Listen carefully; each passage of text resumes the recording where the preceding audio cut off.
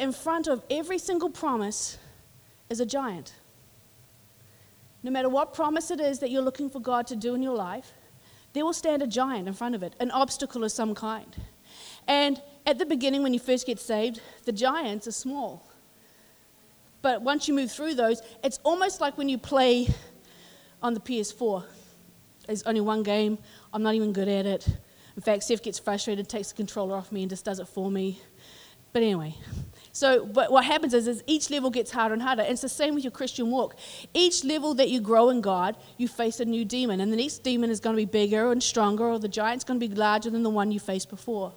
But this is okay because you grow in strength and you grow in wisdom and you grow in understanding. As you face the giant on one level, you grow. So you can actually face the giant on the next level. So I want to give you 4 simple keys into taking out the enemy. Because you have a promise that you're looking for on a personal level. It might be looking for salvation for a family member. It might be that you need healing. It might be that you need God's provision. And standing in front of it will be a giant. Standing in front of it will be an obstacle. So there are 4 keys to taking out the enemy. Because you need to take him out so you can obtain that promise. Yes? Okay, well, 3 of you are going to obtain the promise. The rest of you are happy to live with your giant. All right. And it all starts with Deborah. She's a judge. She was the prophetess. She was a mighty woman of God. You see, we're going to look at the book of Judges. And the book of Judges covers the period of Israel's history, approximately 300 years from the time that Joshua dies. So this is after they've gone into the promised land. They've subdued a fair portion of it, not the whole thing. So it covers from the time when Joshua dies up until when they bring in a king, when they begin their monarchy. And it spans about 300 years.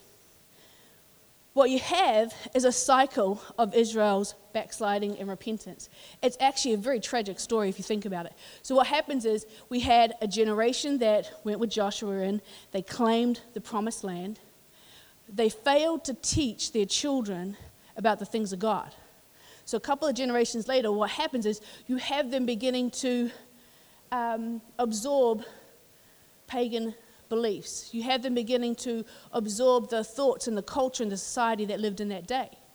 They begin to turn from God. And when that happens, God allows the enemy to rise up against them and to begin to oppress them. They don't like being oppressed, so they cry out to God, and they have this cycle of repentance. And then God, because he is faithful and because he loves, he rescues them. And they have a period of peace.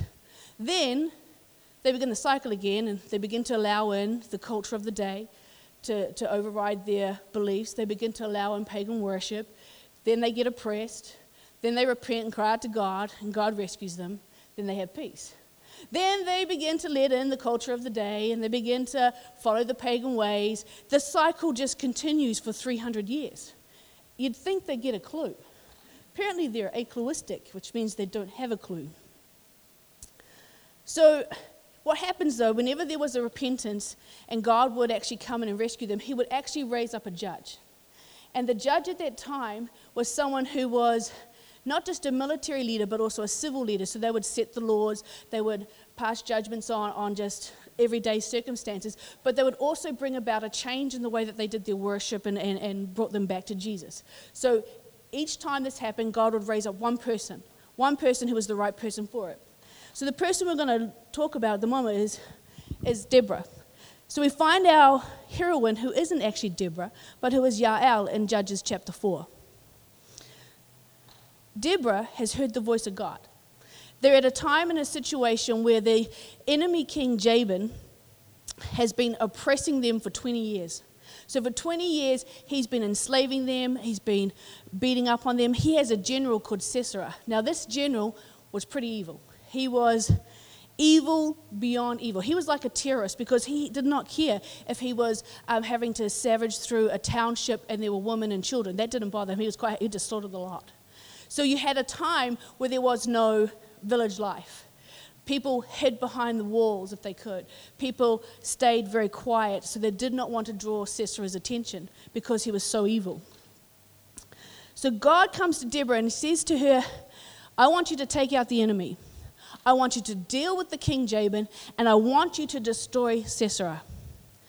So Deborah as the judge, she finds a young man by the name of Barak. And she says to him, I'm going to make you the general, and I need you to gather an army.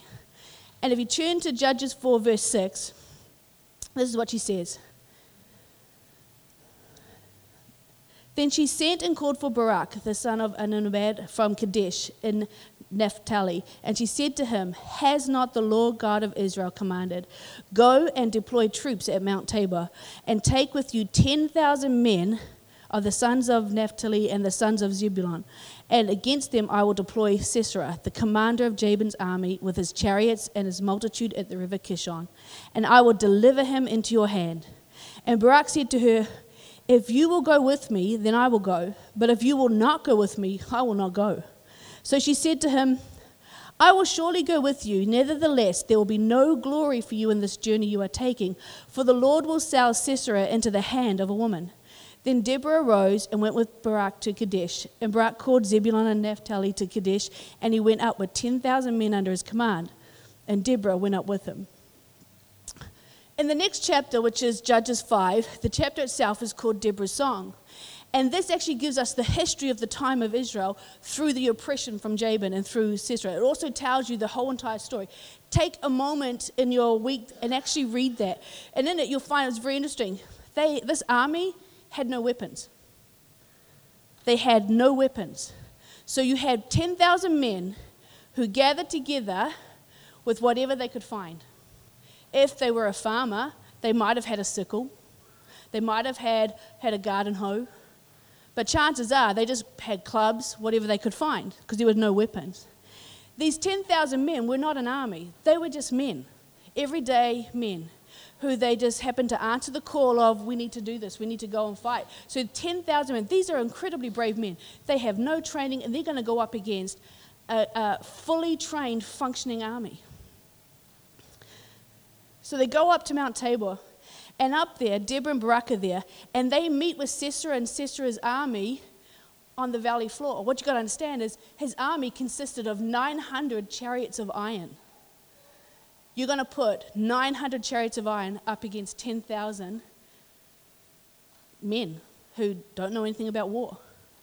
The interesting thing is, though, with a chariot of iron, it doesn't travel real well through mud. Doesn't travel real well when the ground gets boggy. Kind of sinks and gets a little heavy and doesn't move.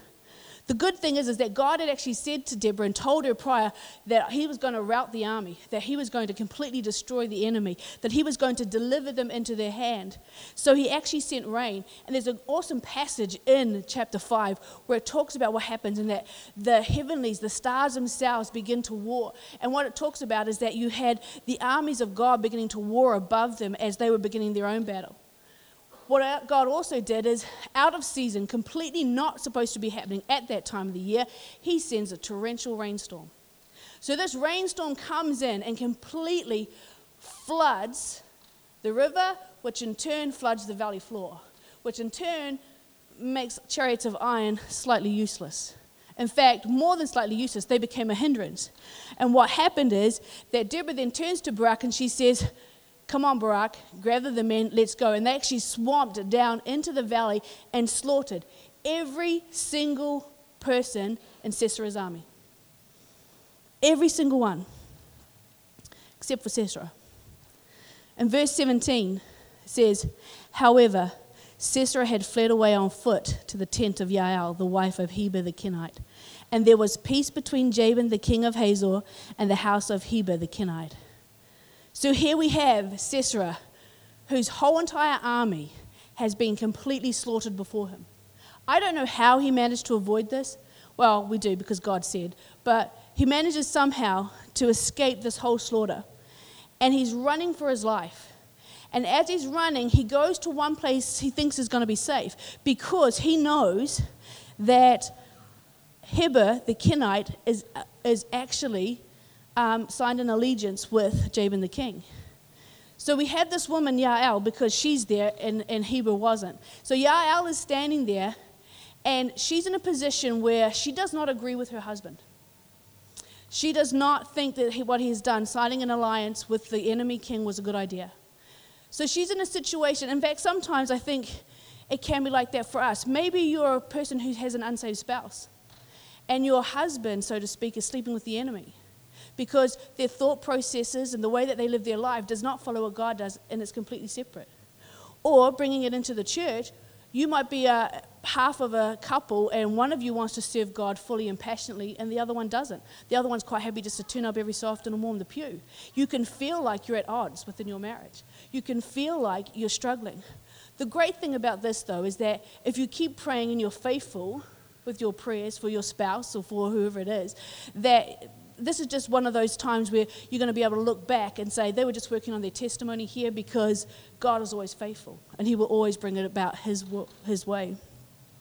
So Yael's husband is sleeping with the enemy.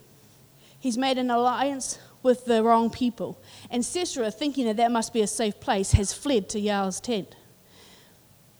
In verse 18 it says, "And Yael went out to meet Sisera and said to him, 'Turn aside, my lord, turn aside to me and do not fear.' And when he had turned aside with her into the tent, she covered him with a blanket. And he said to her, 'Please give me a little water to drink, for I am thirsty.' So she opened a jug of milk and gave him a drink and covered him. And he said to her, 'Stand at the door of the tent, and if any man comes in and inquires of you and says, "Is there any man here?" you shall say no.' Then Yael, Heber's wife, took a tent peg and took a hammer in her hand. And she went softly to him and drove the tent peg into his temple, and it went down into the ground, for he was fast asleep and weary. And so he died. And then, as Barak pursued Sisera, Yael came out to him, and she said to him, 'Come, I will show you the man whom you seek.' And when he went into her tent, there lay Sisera, dead, with the peg in his temple. So on that day, God subdued Jabin, the king of Canaan, in the presence of the children of Israel." Chapter 5, verse 24 says it like this: "Most blessed among women is Yael, the wife of Heber the Kenite. Blessed is she among women in tents. He asked for water, she gave milk. She brought out a cream in a lordly bowl. She stretched out her hand to the tent peg, her right hand to the workman's hammer. She pounded Sisera, she pierced his head, she split and struck through his temple. And at her feet he sank, he fell, he lay still. At her feet he sank, he fell. And where he sank, there he fell dead." And the word goes on to say that they had peace for 40 years. It's quite a story, really, if you think about it. It is not a lesson on domestic violence. It really isn't. This is not how we resolve our issues with people. But what it is, it's a story of God taking a nobody and using them to destroy a somebody. You see, every Sunday, hopefully what's happening is you are going out of this church and you're going to be full of the Word of God and you're going to be full of faith and you're actually going to be able to take on the giants that stand in front of you. You're going to be able to go out there and subdue the enemy and be able to lay claim to the promises of God. And there are 4 keys in this story, 4 little things that you should pay attention to that will help you do that. Because if you're leaving here on Sundays and you're not able to face those giants, then you need to ask yourself, why not? Is it just because you don't know what to do? Or is it because you haven't actually laid hold of the faith that you have? You see, I do not want you ever to have the enemy take you out. It saddens me when I hear stories of people where the enemy has just run roughshod over your life. And I came to the realization, I don't know how many of you knew it, but I had a car accident, must be 8 weeks ago, where I got hit by a truck. And I've got this tiny little car, and I'm on the motorway. He taps me. I spin into the median barrier, and then I bounce back into his lane, and then the truck smacks into me, into the driver's door. And then I go flying across all 3 lanes and land backwards in the ditch. The police officer said the video footage is phenomenal. He said the way that I managed to avoid every other car on that motorway, he said, was unbelievable. So he's never seen anything like it. The ambulance guys, they turned up. They thought, the fire brigade turned up with a shroud. They thought they were coming to get a body out. They didn't realize I'd actually survived. Not only that, barely a scratch, a couple of bruises and bumps, and that was it. What it did, though, is it made me realize something. That for God to have protected me through all that, and I believe without a doubt that he did, that there must be something that he needs me to do that I haven't yet done. One of the things that I've always struggled with is that I had this perception, and whether it was a right perception or a wrong perception or however I came about it, is that pastors' wives and pastors who are females have to be nice and lovely and sweet and caring. Why are you laughing? And I realize, and I know I'm not quite like that. You see, when something happens and you hurt yourself, I will laugh as I help you up. So even as a Christian, what happens is that I know you've got these awesome pastoral Christians who come alongside you and they put their arm around you because you're going through all this stuff, and they hug you and they love on you, and that's awesome because we all need that. But I don't do that. I come alongside you and I stand you up and I brush you off and I put your helmet back on your head. I take the dent out of your shield. I hand it back to you. I give you a sword and I say, go get him, tiger. Because that is how God has created me. He's created me to fight. And I suddenly realized through this whole thing that I have to fight because that's what I'm created for. I'm sorry, I'm not going to give you all these wonderful scriptures about how awesome you are. I'm going to assume you already know that, but I'm going to tell you how to fight. I will support you in the fight. I'm not going to fight for you because I cannot fight your giants. I've got enough of my own to worry about. But I can encourage you to fight. I can give you the keys that you need. I can train you how to hold your sword and how to hold your shield up. I can train you where you need to position your helmet exactly. That is what God has called me to do. So one of the things I want to make sure of is that today, when you leave, the enemy's not going to run over you this week. That this week, you will take him out. Yeah? Awesome. Let's do this then. 4 things that Yael did to take out the enemy. The first thing is, you need to start where you are. Not where you want to be, not where you were before. You literally actually have to start where you are. So for me, I have to start right here at CFC. I can't look at Brian and Bobby Houston and say, I wish I was there. I can't look at TD Jakes and say, I wish I was there. I can't look at all these great things and say, that's where I wish I was, because that's not where I am. And that's actually not where they started. Hillsong is a phenomenal church, but you can't look at them and say that's where they started. They started 30-odd years ago, back when Brian and Bobby Houston used to have to pay to go and speak at places. Not that they got paid to speak there. They paid people to let them come and speak. So you have to actually start right where you are. I have to start at CFC. I have to start in my workplace. My workplace is an interesting workplace. Sometimes it's hard, sometimes it's easy. Sometimes I just want to throw my hands up there and say, God, what is it with these kids, these teenagers these days? But I have to start there because that is where I am. You have to start where you are. You start here at CFC. You start in your workplace and you start in your home. Because yesterday's experience is actually today's teacher. God wants me to be where I'm supposed to be, not where I've been and not where I wish I was. Did you know that Yael means mountain goat? Terrible name. I don't know what her parents were thinking. Why did she name her mountain goat? You know, she could have named her Deborah. Deborah means honeybee. Did you know that? That's a nice name. Or even Sarai, which means princess. But no, her mother didn't. Her mother named her mountain goat. Interesting thing about mountain goats is that they are able to get into places and high places that most other animals or people cannot get. Not only that, they don't have lovely mink silky coats. What they have is thick, heavy coats, but it keeps them really warm in the high altitudes when it's winter. She knew who she was. She started where she was. She may have been a mountain goat, but God had called her to do amazing things. It doesn't matter where you start. God will call you for that purpose. Basically, what we need to do is not be constantly looking back to where we were. We cannot be looking forward to where we wish we were. We just need to start now. We need to get over ourselves and just move on. The second thing we have to do is we have to be where you belong. Be where you belong. Well, what does that mean? That means wherever you are, be present. Be attentive. Be focused. Be on. You know what? You may be at a season in your life where you're just doing the whole stay-at-home mom or dad thing and you're just washing dishes. You know what? Do that to the best of your ability. And I know it sounds a bit weird, but thank God that you have running water and you're not having to go and, pump it up from the lake. Thank God for the things that He's given you for where you are right now. Quite often, though, we look at other people's lives and we wish we were somewhere else. We wish we were over there. We wish we were doing that. I remember last year we went to Noumea. I love Noumea. Noumea is awesome. Absolutely awesome place.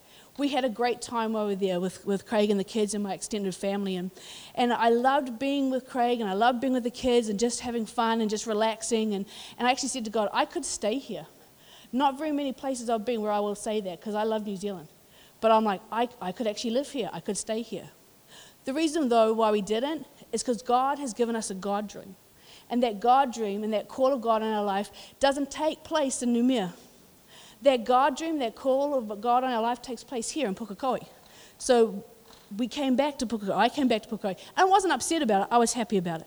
But we have to be where we are because we are called to create, to birth, and to carry the things of God for the place where you are right now. What would have happened if Yael wasn't in that tent? Would his sister have been killed? Would Sisera have been destroyed? Or would have been able to go back and raise up another army? But because she decided to stay where she was, she didn't decide to go into the village and hang out with all the big girls. She didn't decide she needed to troop off to this conference or troop off over there, but she decided to stay and planted herself where she was. You see, there are enemies that the enemy comes into your home, and if you are not there to protect it, he's going to destroy you.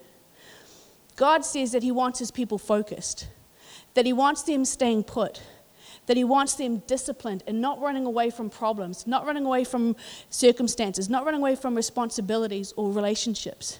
He wants us in our churches, and he wants us in the house of God, not running when we get offended, but submitting and to the people who hold us accountable. He wants us to be connected, because if we're not connected, when trouble comes, you're going to reach for the natural and not for the spiritual. The whole reason why we push so much about getting yourself connected is because if you're not connected to the house of God, you're going to falter. Because as much as your friends who are not Christians are lovely people, they cannot direct you to God.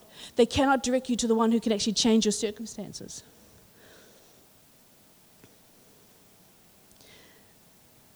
Psalm 92 verses 12-13 says, "The righteous shall flourish like a palm tree. He shall grow like a cedar in Lebanon.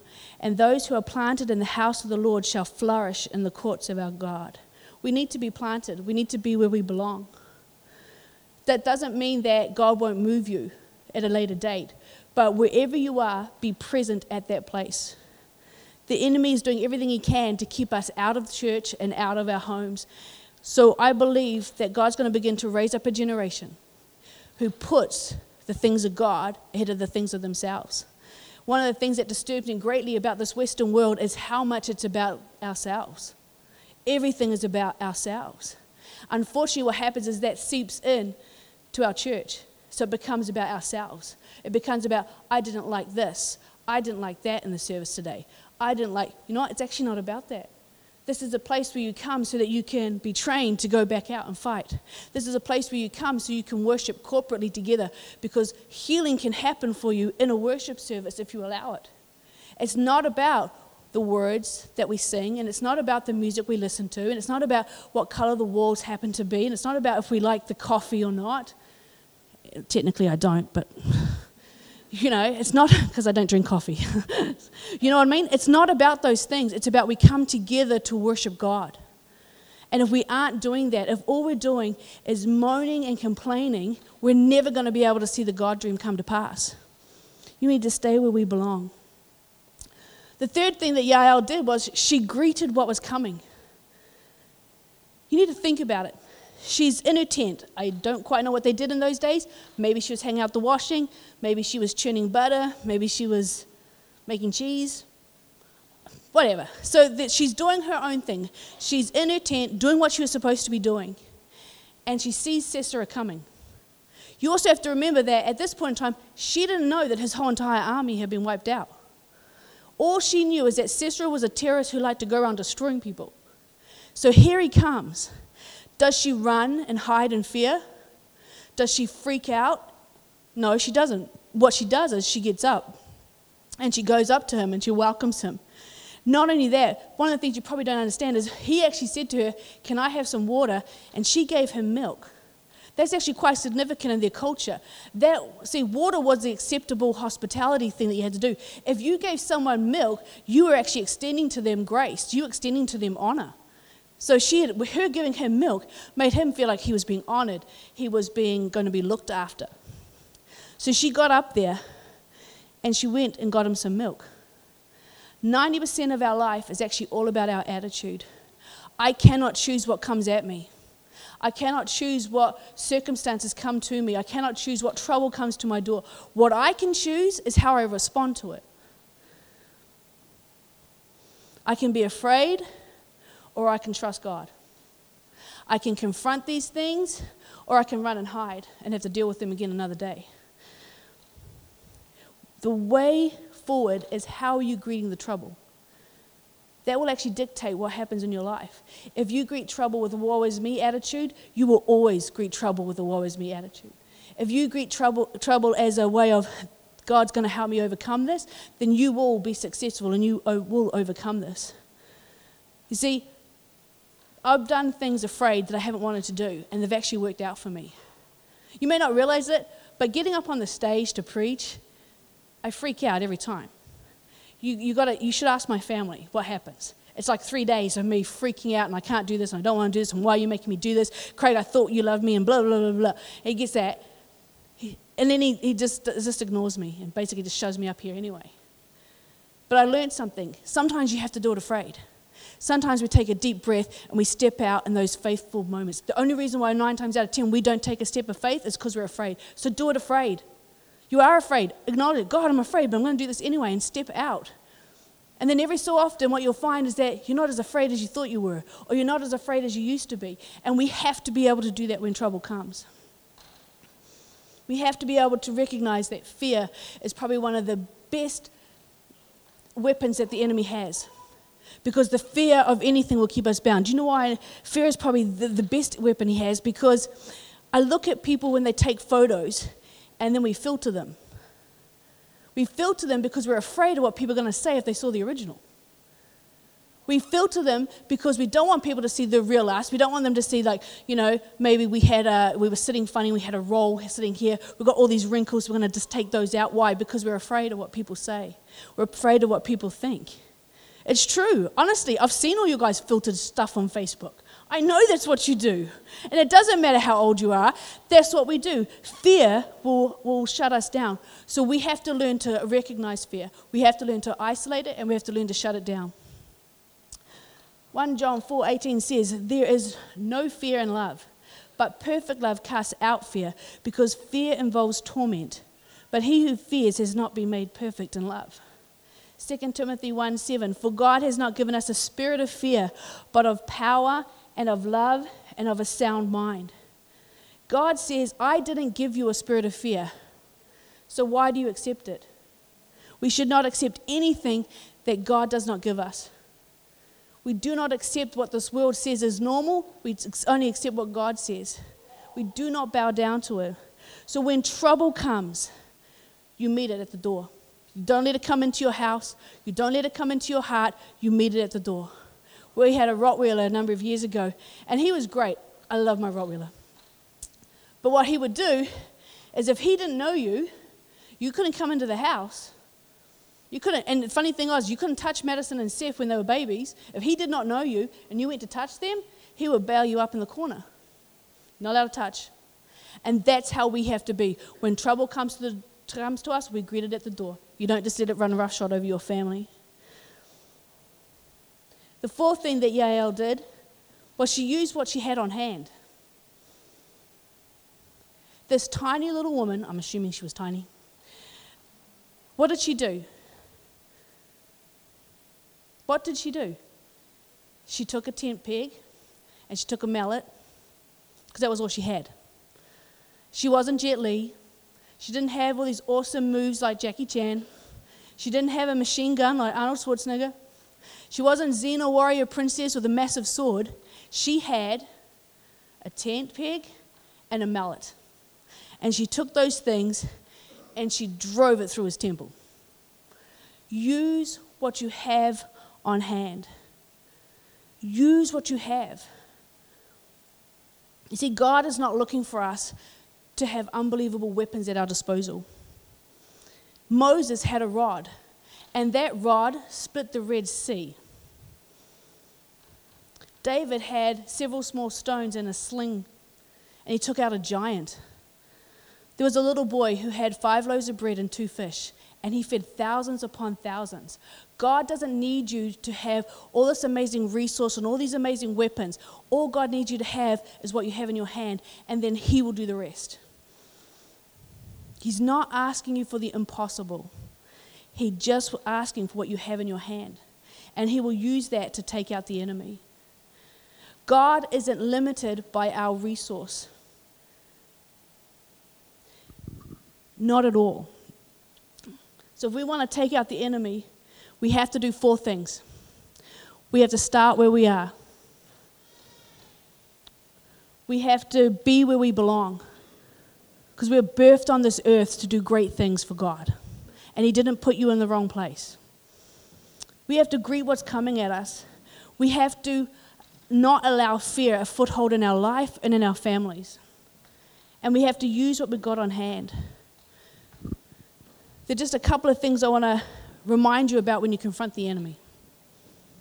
Because you're going to have to confront the enemy. In your own life as an individual, and as us as a corporate body, we're going to have to confront the enemy. Because he doesn't want us to build a daycare that's going to provide money for a holistic center that's going to change the people's lives in our community. But first of all, you're going to have to do it in your own personal life. How can we band together to overcome such a giant if you can't do it in your own personal life? So there are a couple of things I want you to remember. And now I always, if you've been in this church long enough, you'll know, I always think of the enemy as a snake. And I hate snakes. Like, I beyond hate snakes. If I see a picture of a snake appear on my iPad or something, I will throw the iPad across the room. And my kids are used to it now. My husband's used to it. They'll just pick it up and remove the picture and hand it back. So I hate snakes. But the enemy is a snake. But God will always let you know when snake is coming into your house. He will always let you know when the enemy is coming. You may have open doors in your life. You may have opened them yourself, or maybe you forgot to close them when you became a Christian. There's certain things that you've left your life vulnerable to. Maybe the storms of life have forced open doors in your life, and the snake will try to come in. But God will always warn you when that's going to happen. Snakes will always seek a way to stay in the house. They like dark places. So usually they hide away for a while before they become known. You can't allow them to stay. And sometimes that's a painful process of routing these snakes and getting rid of them. You have to understand that God has called you to guard your heart. He has called you to guard your home. And He has called us to guard this community. So when the snake seeks to stay, we get rid of it. If God has not given it permission to stay, we don't give it permission to stay. God will always make sure that you have what you need to get rid of the snake. You don't need any extra special training. You don't need any extra special skills. If you just take a hold of the things that God has given you, they might seem foolish to some people, but God will tell you what you need to do to get rid of the snake for yourself, out of your home and out of your life. Fear will want to stop you from resting with that snake. I know, like I said, I don't like snakes. But you know what? A firm hand in the name of Jesus is going to overcome any snake in your life. It will. I know sometimes it may feel like it doesn't, and maybe you have an echo. Maybe it's actually just the empty skin of a snake left behind. But you take it by the name of Jesus, and you'll get rid of it, and you'll be able to stand. See, the thing is, the supernatural is not spooky or scary. It's just God being super on our natural. You naturally do what God's told you to do, and He'll do all the super that you need. It's not about you needing to do anything extra special. So today I wanted to make sure that when you left, you knew what you were going to do. So the first thing, what are we going to do? We're going to what? Start where we are. Number 2, we're going to be where we belong. Number 3, we're going to... What? I can't hear you. Nice. And the 4th thing we're going to do is? That's right. All right, let's get to our feet and we're going to pray.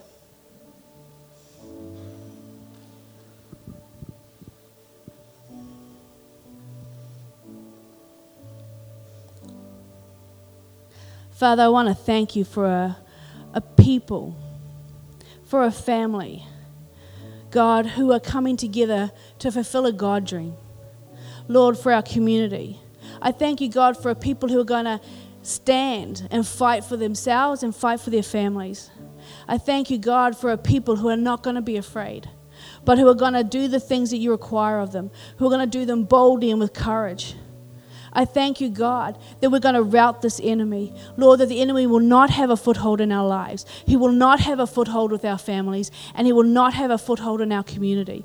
I thank you, God, that we are going to begin to rise up, that we are going to be a church that's going to shake this city and shake this nation.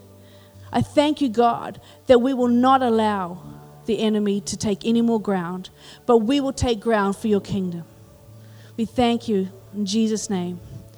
Amen. So I think before we go, I think it would be a great idea